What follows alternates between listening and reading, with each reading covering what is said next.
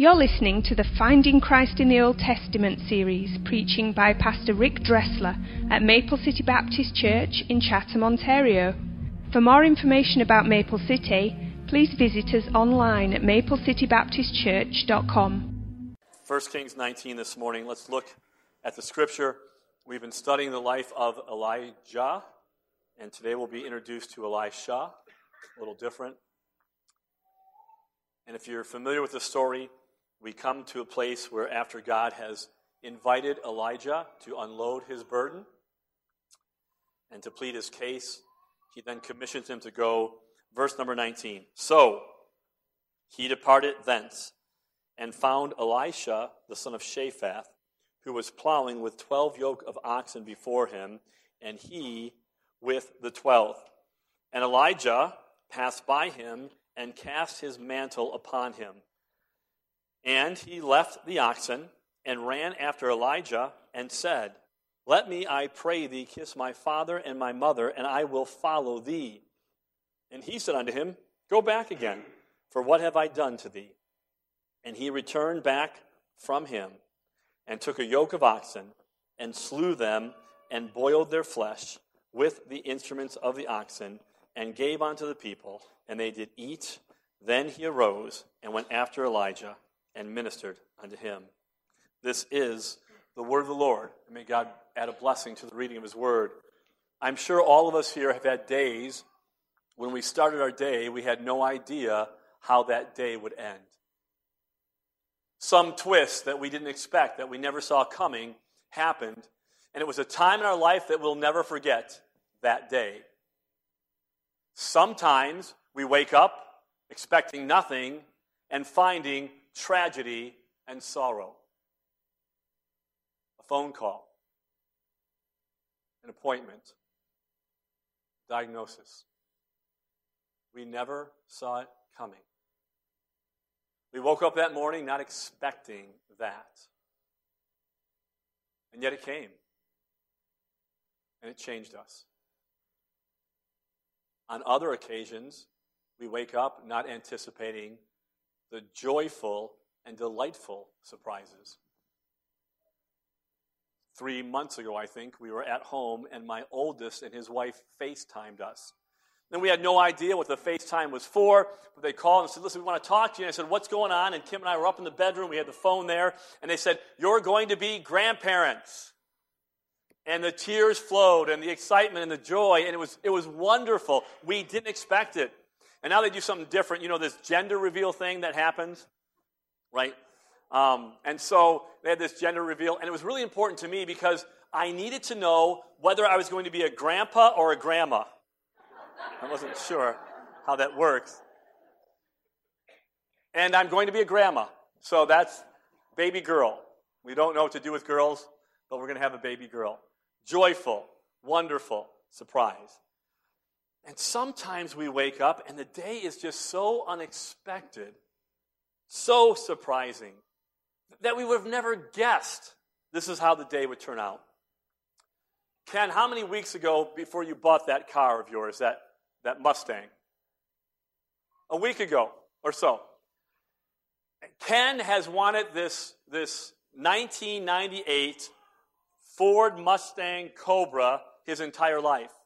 He was at the auction, and during the auction, that car came up, and it was beautiful. I mean, it was, what do they say about cars? That they're, yeah, mint, and if they're all the stuff, Travis, are they, what?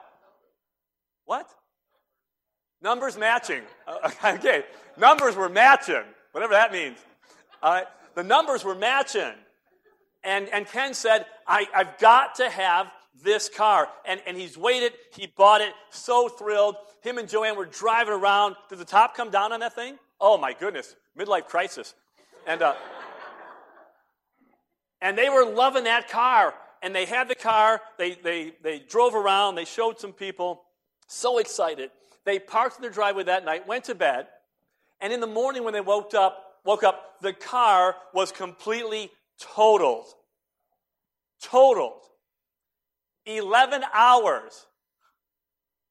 Some of you are laughing. It's sick, actually. You guys are mean. And what had happened was, when the officers came that morning, they said to Joanne 3 times, where did you roll this car? And she said, I didn't. Where did you roll this car? I didn't. Where did you? I'm not lying to you. And what had happened was a kid in a truck was flying down their street so fast, when airborne, landed on top of the truck and drove away. It was destroyed. Ken, did you see that coming? Nope. Nope. Gone. Not even a day. 11 hours. And this is life. And I think all of us this morning could take one of those categories and certainly relate to it. We never forget. This is how Elijah started his day. No idea what was coming. Let me introduce you to Elijah this morning. I think it's important to understand who he is as we get into the text and get into his life in the future. He is the son of Shaphat. His name literally means God is salvation, or God, his salvation. And we might read that and think, okay, that's great, no big deal, what does it matter? But it does matter. Because Elisha is from the northern kingdom of Israel. The northern kingdom of Israel has been entrenched in idolatry and Baal worship for years. And so now we have a young man whose name is God is salvation. And what it tells us simply is this, that his family, they were a spiritual, godly family in the midst of a culture that was depraved. This is important. It's very important.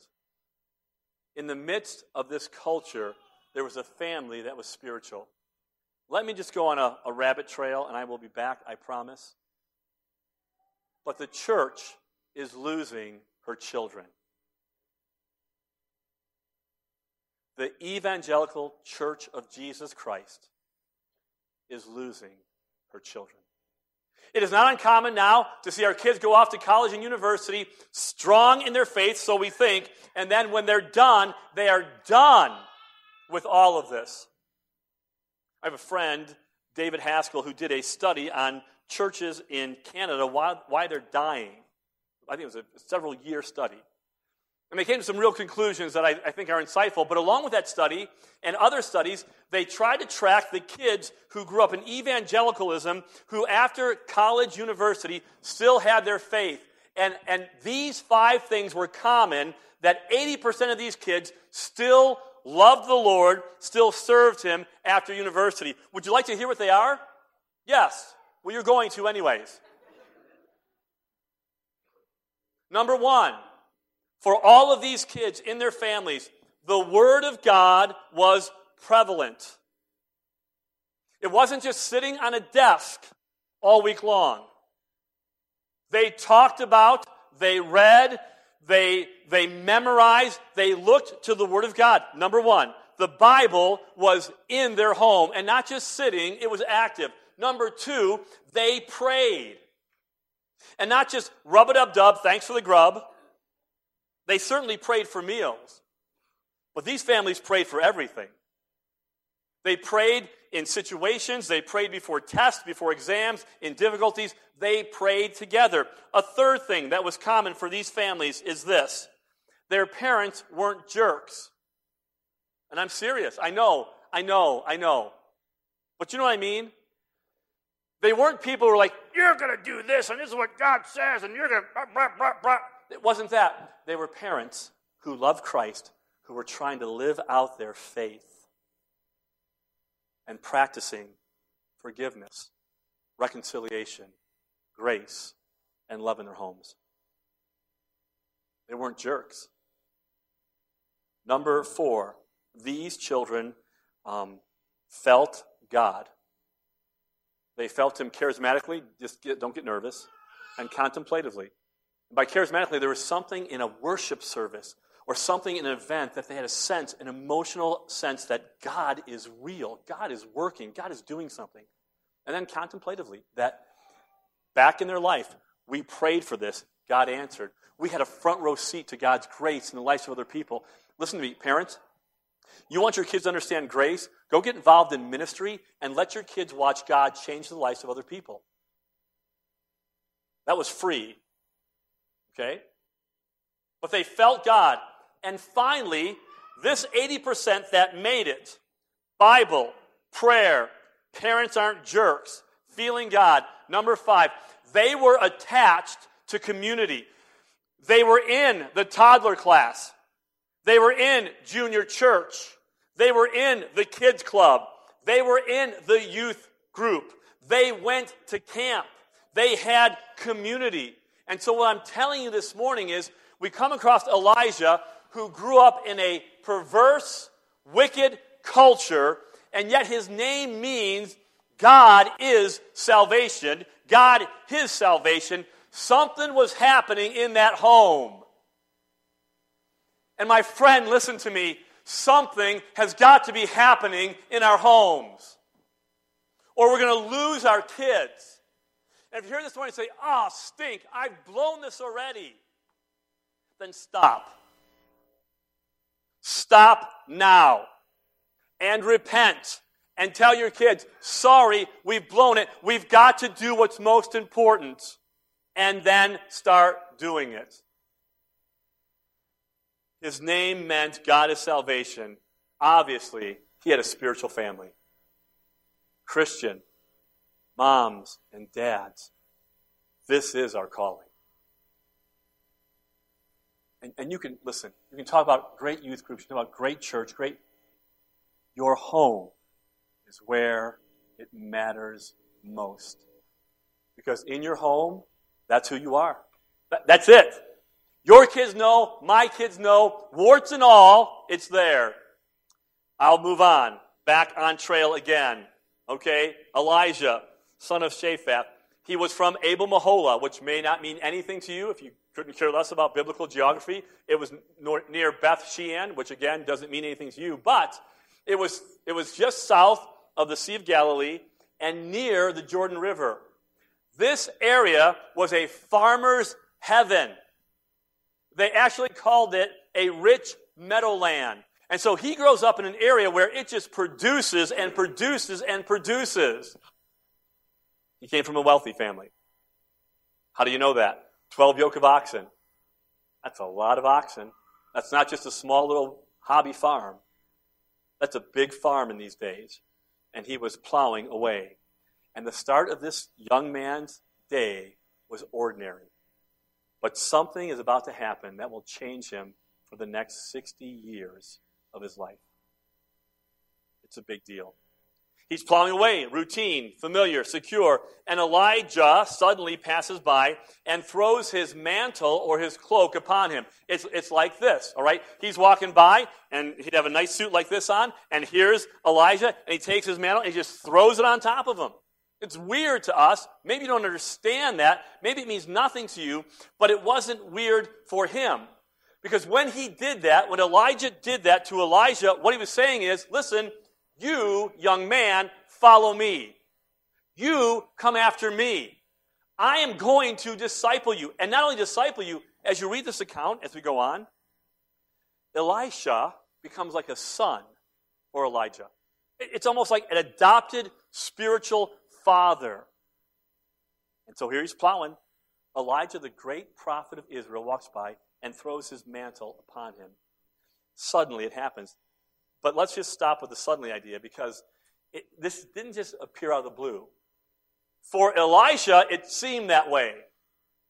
But this was already set in motion. And I'm not even talking about, well, God knows the end from the beginning, which he does. We understand that. But this event, some 250 miles away, weeks earlier, God said to Elijah, listen to me, you go, find Elijah, and you anoint him to follow you. One writer said this, suddenness is the wrapping paper in which sovereignty sometimes arrives. It seemed like it just happened out of the blue. It did not happen out of the blue. God had a purpose and a plan. And Elisha fully understood its meaning. He knew that he was being called to follow Elijah, and it was life-changing. And so here's what happens next. He kisses his parents goodbye. Elijah's response is kind of strange here. We don't understand exactly what he's saying. He says, hey, I'm going to go back against my parents. Is that okay? And what he says in essence is, of course, you may. What have I done to prevent this? And so he lets him go, but he kisses his parents goodbye. Then he kills the oxen. And he burns the instruments of plowing. He understood. You know what he's saying? He's saying, listen, this is life-changing. This call has changed everything about me. I'm not going back to my old way of life. That is done. That is forever over. Not going back here. This is my calling. This was my career. It is no longer my career. I will follow Elijah. And then the crowd celebrates. And I love this celebration. They celebrate with a steak dinner. Right? And this is not tube steaks. This is the real deal. This is Angus beef. You take the oxen, you kill the thing, and you have a delicious steak dinner. It was a wonderful occasion. The people there celebrated. Now I want you to notice the last phrase of chapter 19. It says, and he arose, Elisha, and went after Elijah, and ministered unto him. I want to talk to you about that point this morning with just 3 points. Number one, this is it. Number one, I want you to notice a special call. There's a special call and a special case for Elijah. As students of the Word of God, as we look at the Bible in context, in its surrounding, as we know the story, I think we understand that this is a unique call. This is not just you and I. It's different. Right? It's like Moses and Joshua. Moses, the great prophet of Israel, the greatest prophet, calls Joshua, lays his hand on him. He will now rule or lead Israel as a nation. It's the same with Elijah. Elijah, other than Moses, is the greatest prophet of Israel, and now Elijah will have the privilege to follow in his steps. This is unique. This is not you. This is not me. We can't make it that. It's not that. It's different. But as unique as this call is, it is not unusual because it simply depicts what God is always entitled to do. And it's this: command our obedience. God is always entitled to command our obedience. He says to Elijah, go anoint him. He says to Elisha, by the mantle casting on him, follow him. So it depicts what God is always entitled to do, command our obedience, and what we are always obligated to acknowledge. He has the right to do so. The God of heaven has the right to command our obedience, and it is our responsibility to acknowledge that he has that right. So, I'm not even talking this morning about the Creator. You are a created being. There is a Creator. You are commanded to obey him. I'm talking now to believers. Believers. We are obligated to follow his commands. Why, you might ask? Well, let me tell you why. Because we have been purchased by the blood of Jesus Christ. For starters. Because we were bought with a price. Not gold, not silver, not things that corrupt in God's eyes, but with the precious blood of Christ. We have been ransomed from the slave market of sin. Do you understand that? Believer, we were on a road to destruction. We were all, like sheep, who have gone astray. We turned our own way. We said, we will not have this man rule over me. I will be my own God. I will be my own man, my own woman. No one will tell me. We were enemy combatants to the will of God and on the road to destruction, death, and eternal damnation. That was you. That was me. And by God's grace, he, through the Son, paid the price and became the sacrificial atonement for you and for me. Christ died for you. Christ bought you, and he paid for you, and he paid for me with his blood. Therefore, he owns you. He owns you. He owns me. What does Paul say in 1 Corinthians 6:19? What? Talking to a church that was immature and worldly. What? Know ye not that your body is the temple of the Holy Ghost, which is in you, which you have of God, and you are not your own? For you were bought with a price, therefore glorify God in your body and in your spirit, which are God's. Listen to me. I know that this calling is unique. It is. But it is not unusual. Because in a sense this morning, for every believer, God has cast his mantle upon you. In his love, he has lavished you with his grace, and he has called you to follow him.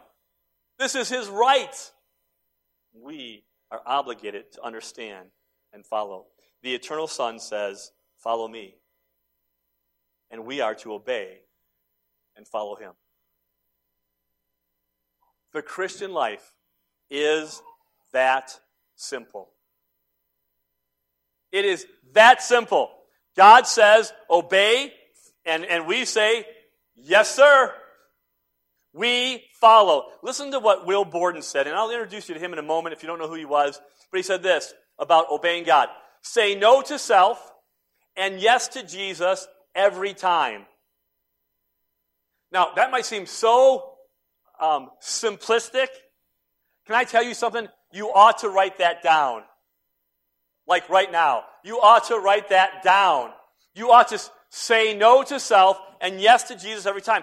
This is the Christian life. This is what it means that I've been bought with a price. I say no to myself and say yes to him. So, number one, a special call. It is unique but not unusual. Number two, we see a sacrifice. A sacrifice. Watch what Elijah does. Number one, he kisses his affections goodbye. He kisses his mom and dad goodbye. We don't know how old he was, but he was young. Because he ministers for 60 years after this. He was a young man plowing. And before he leaves, he understands, I'm going. And probably not coming back. And he kisses his parents. When I was 17 years old, I went off to the service, and I remember kissing my parents goodbye. And kissing my wife-to-be goodbye. We'd been engaged for, I don't know, I was 17 we got engaged? Yeah. Okay, so kissed her goodbye, and I was only leaving for 3 months of basic training. Can I tell you, it was devastating. The first night, I got on a plane for the first time, flew to Fort Knox, Kentucky, got onto a bus, and I got off at Fort Knox, Kentucky with this big, huge drill sergeant, 6'4", calling me names I'd never heard before. And I haven't heard since, actually. They're pretty creative. One of them was,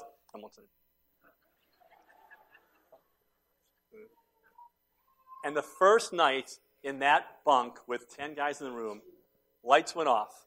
They said, you're up at 4 o'clock in the morning. It was like, yeah, no one gets up at 4 o'clock in the morning. No, they were serious. Lights off at 8 o'clock. When the lights went off, here's what we heard out of 10 young men.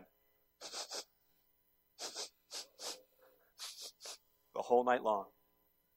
These boys, myself included, were crying. Elijah kisses his family ties goodbye. This calling is so powerful in his life. He kisses his family ties goodbye. Number two, he kisses his security goodbye. The farm. Not only the family, but the farm. The farm was his future. I mean, they were a wealthy family. He could farm this thing. His future was secure. And yet, he kisses it goodbye. And not only kisses it goodbye, he burns the plow instruments. It's gone. I'm not going back to this. And then he kisses his comforts goodbye. Not only family and the farm, but the familiar. The familiar. Farmers, you know how it goes. Every day is the same thing, right? You get up, you do your thing, you farm. And this is bigger than we think. Like, no big deal. So it's familiar in his life. But it is a big deal. Because life is unpredictable. And yet the familiar, the things, the routines that we do, give us the illusion that we got it under control. And so when you leave that, you go outside of your comfort zone, it's problematic.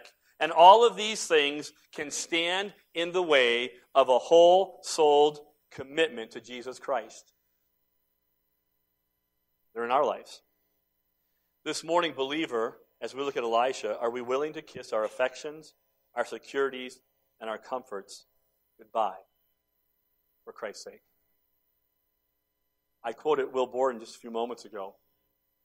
Does anyone know who Will Borden was? Does that sound familiar? Was Borden, okay, so in the States when I grew up, we had Borden Dairy. Did you have that in Canada, Borden's? Yeah, you did? Is someone lying? Or is someone just saying yes because they don't know what to say? Yes? You had Borden's? Okay, you did. Okay. Well, back a long time ago in the early 1900s, the Bordens were wealthy. I mean wealthy. And their son, Will, in 1904, graduated from Chicago High School, and the trip, that is, the gift for graduation from high school was a trip around the world. So kids, hold on to that one. I mean, a trip around the world, graduation gift. Not a watch, around the world. And so he went. As he went around the world, he saw the suffering in Asia and in the Middle East and desired to be a missionary. He came back home and told his friends, I think God's calling me to missions work. And his friends said, Will, you are throwing your life away. In the back of his Bible, he wrote these two words, no reserves. He was a devout believer in Christ. He knew what Christ had purchased him. He said no reserves. He then went to Yale University. And at Yale University, he was spiritually miles ahead of students there. He started a prayer meeting and a Bible study, and at the end of his freshman year, 150 students were gathering together for prayer and Bible. By the end of his senior year at Harvard University, 1,000 of the 1,300 students were gathering for prayer and Bible reading. And upon graduation, he was offered unbelievable offers to make money. Unbelievable. And he turned them all down, and in the back of his Bible, under no reserves, he wrote these two words, no retreat. He then went off to Princeton to finish his seminary work. And from Princeton, he got onto a boat on his way to China. But he was so concerned with ministering to the Muslim community that he stopped in Egypt, Cairo first. And while in Egypt, he contracted spiral meningitis. And 1 month later, at the age of 25, he was dead. They shipped his stuff back to the States. As they went through his Bible, they looked at the flyleaf of his Bible, and it said, no reserves. Underneath that, it said, no retreat. And his final 2 words that he put in his Bible before his death was this, no regrets. No regrets. I got to be honest. Don't you think, part of you think, what a waste. 25 years old. What a waste. And I think, I'm evil. I naturally think that. I do. I think, oh my goodness, what a waste. That's my first initial thought. But then I remember this little statement that I read sometime in a great book. It said, he who will keep his life will lose it. And he who loses his life for my sake in the gospel will keep it. And what I'm saying to you this morning is this. There are things that we sacrifice for that mean nothing. Nothing. Okay, nothing wrong with new houses, new cars, new clothes, better position, more money. Nothing wrong with those things. But listen to me. If that is all we are sacrificing for, if that's the extent of it, let me let you in on a little news. All of those things someday will be gone. All of them. They will be left for someone else. They will be gone. And the believer must understand that what we sacrifice for the kingdom of Christ will last forever. Forever. Maybe you're like me. In my heart, I have a desire. I think of, Elijah and Elisha and these great stories of the Bible and great men and women who've done something for Christ. And there's a sense that I want to do that. I'm a believer. The Spirit says, yes, you should long for. And yet, I think we want to do that without any cost whatsoever. It's impossible. Luther said this, a religion that gives nothing, costs nothing, and suffers nothing is worth nothing. We have supported Ben and Sarah Lair for, 15 years at least, our missionaries to Poland. I don't know if you know this, but Poland is one of the least evangelized nations in the world. Right? They're in like the 2% compared to Muslim countries. They're right in there. And Ben and Sarah left to go there, and their first furlough home, it was so hard and so difficult that they were struggling with, what do we do with this? Do we go back here? Do we stay here? I don't know what to do. And I'll never forget Kim and I talking with them in a hotel room where we were staying, and they said, we don't know what to do. And then in a few moments, Ben just got very pensive. And if you know Ben Lair, you love him here, that the wild, crazy hair goes up and he does this. And he said, if Poland is going to be reached for Christ, somebody has to die.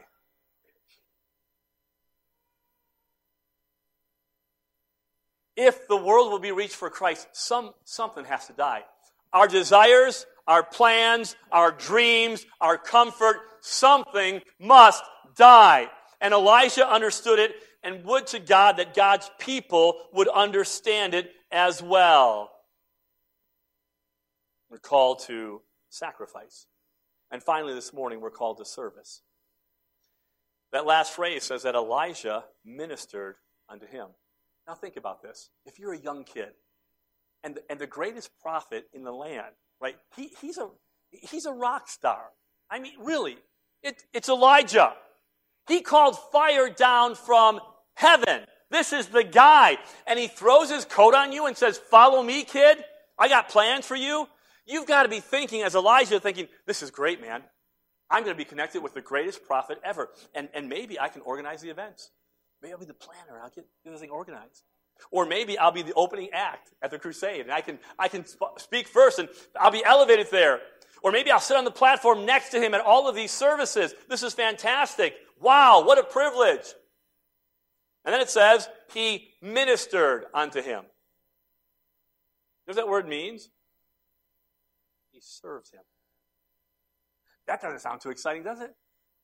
Wow, follow me. What do I get to do? Serve me. Great, I'm going home. And it gets worse. Years later, 2 Kings chapter 3, they're speaking about a prophet. They're looking for a prophet. And Elijah now has been in ministry for a long time. And in the middle of the verse, it says, and one of the king of Israel's servants answered and said, here is Elisha, the son of Shaphat, which poured water on the hands of Elijah. I'm pouring water on your hands. I'm the guy that gets to wash your hands. In Elijah's life, whether he's plowing or pouring, he's a servant. We got to be careful. We got to be careful. We want to ascend in ministry. And whether that's in recognition or remuneration, and we end up being like James and John. Oh God, I won't do that. But what I will do is I'll sit next to you on your throne. That's what I'm all good with that. Right? Or it's worse for us. We will be like the Most High God. Back to Genesis 3. That's in all of us. But I have to tell you something. God's command is that we sacrifice, because much has been sacrificed for us, and that we serve him. It's been said everybody wants to rule the world, but no one wants to do the dishes. Right? As a believer this morning, service is our part. When the Bible talks about you are servants of Christ, you are servants of God, that word literally is a slave. And the Bible makes it clear that this is our part. Look at Romans chapter 6 this morning. It says, but God be thanked, Paul speaking, that ye were the servants of sin. listen to me, don't fool yourself. You and I will serve someone or something, right? It's not, well, I'm my own man, I'm my own woman, I'll do. No. You will serve one of two things. You will either serve sin or you will serve the Savior. There is no middle ground there. That's it. And one of those masters, he's a tyrant. Because sin, when it is done, when it has used you for everything it can suck out of you, will chew you up and spit you away. Not so with the Savior. But Paul says, but God be thanked. You were the servants of sin, but you have obeyed from the heart that form of doctrine which was delivered to you. Being then made free from sin, you have become the servants of righteousness. Right? Verse 22 of the same chapter.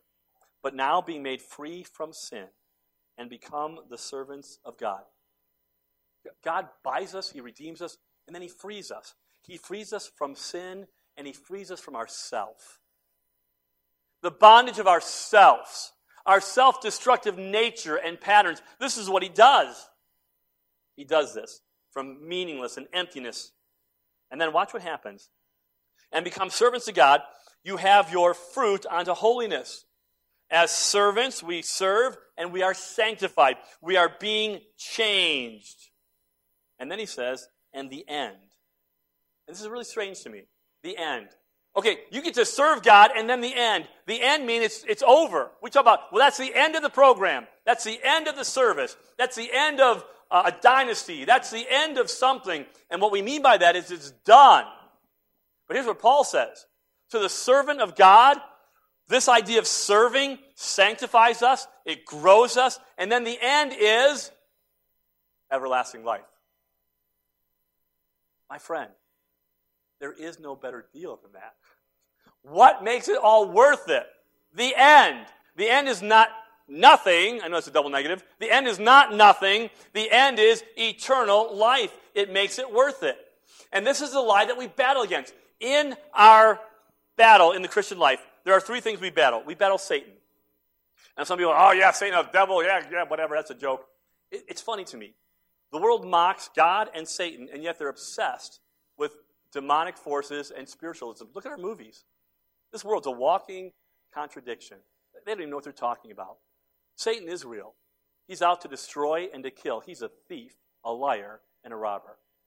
So we battle Satan. We do. We battle the world, or the flesh first. We battle the flesh, which is, when you boil it down, it's selfishness. We all deal with our own selfishness. And then finally, we battle the world system. And what that means is, this world system tells us that all that matters is right now. And that, my friend, is a lie. That's not all that matters, because there is eternal life. So, service is our part, and service is our privilege. Revelation 22, look at verse 3.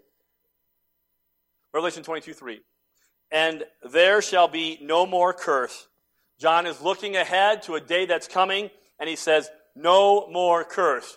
What's the curse? Everything that is bad. Everything that you can think of that is bad will be gone. Everything. Sickness, pain, suffering, tears, death, cancer, liver and onions, all gone. Gone. The curse is gone. It's over with. Which means the only thing that's left is that which is good. And look what he says in Revelation 22:3.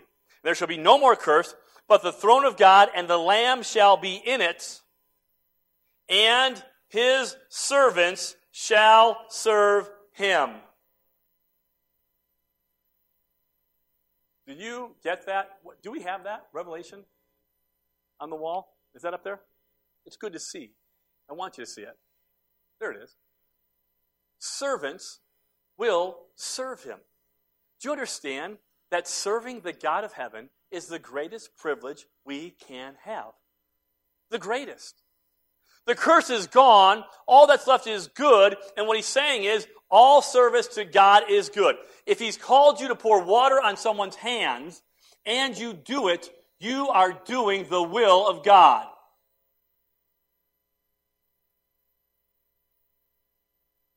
My friend, this morning, if God has called you as a man to lead your home, you're a man of integrity and character, and you work a job and provide and protect your family, and men, you ought to work a job and protect and provide for your family. You cannot feel good doing nothing. That's not your calling.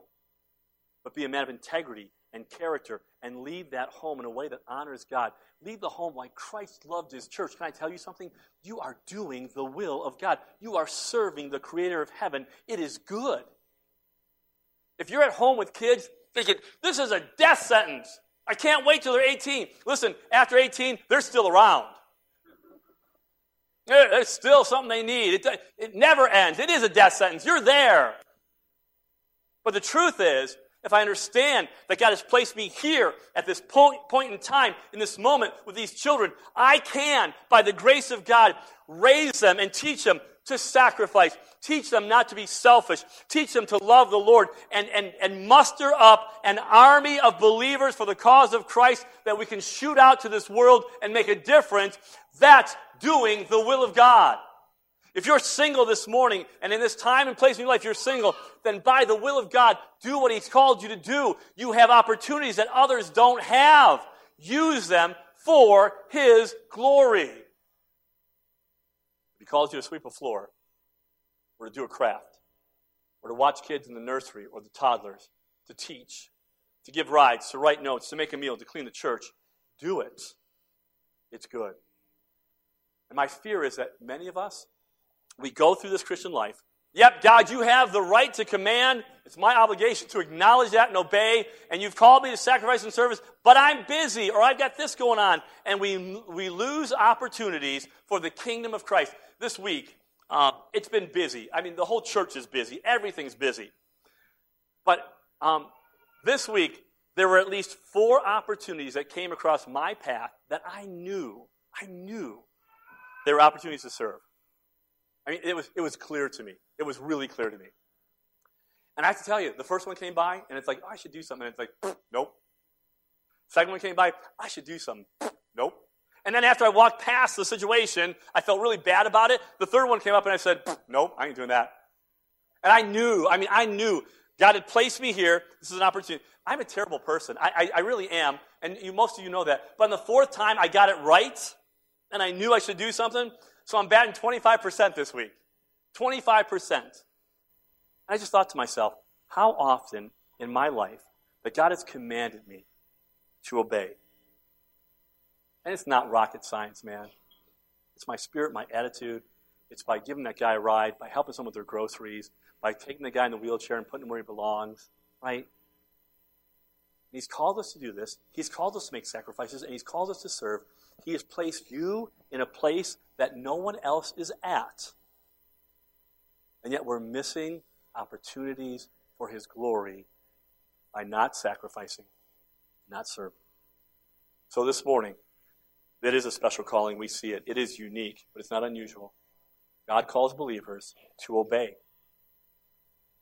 And we are to acknowledge that He has a right to do it. And in obeying, we are to sacrifice for Him and to serve. So here's the challenge this week. Number 1, are you obeying? Don't worry about the stuff you don't know in here.